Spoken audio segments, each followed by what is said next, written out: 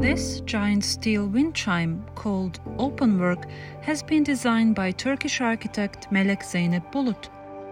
It's set up at the central courtyard of Somerset House and is made up of a set of gateways that jingle in the breeze.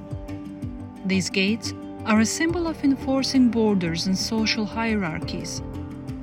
But the interactive nature of the pavilion lifts some borders for visitors right at the start and gives a hint of what awaits at the Biennale. Eser kendi içerisinde aslında multidisipliner bir iş. Hem mimari bir. We wanted to design a performative space. This piece is multidisciplinary in itself. It's an architectural pavilion with acoustic surfaces. It can also be defined as a statue.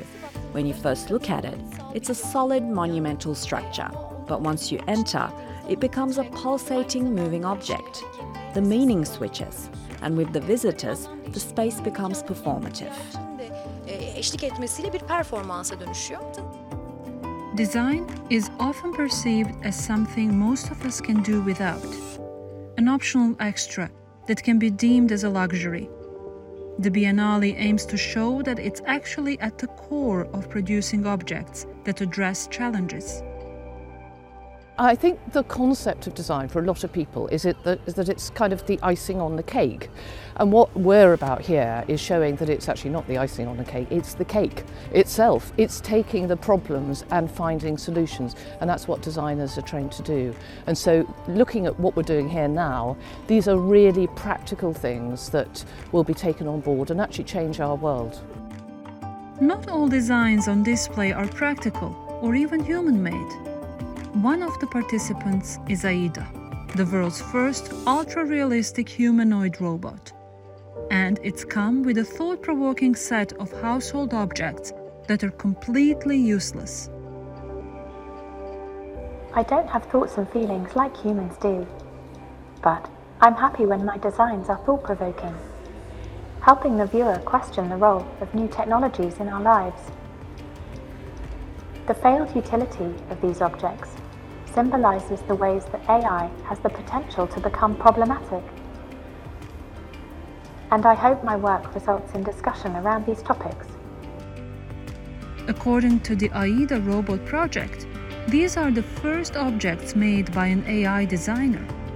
A teacup with a missing chunk and a spoon riddled with holes. But these flaws are precisely the point.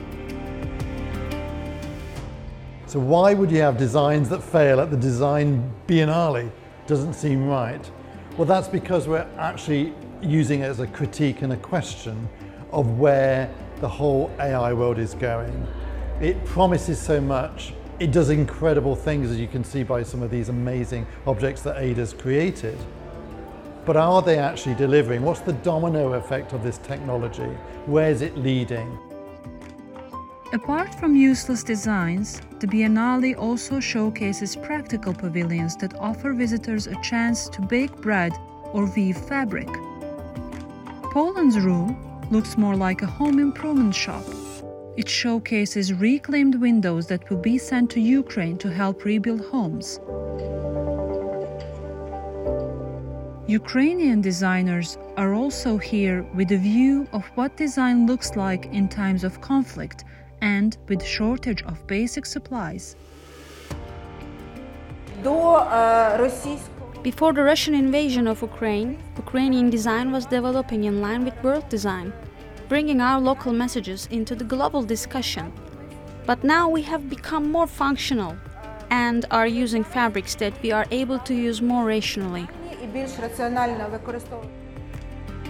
From futuristic and charming objects to everyday items, the Biennale certainly presents a vast collection of ideas on how to tackle global issues through design, creativity, and research.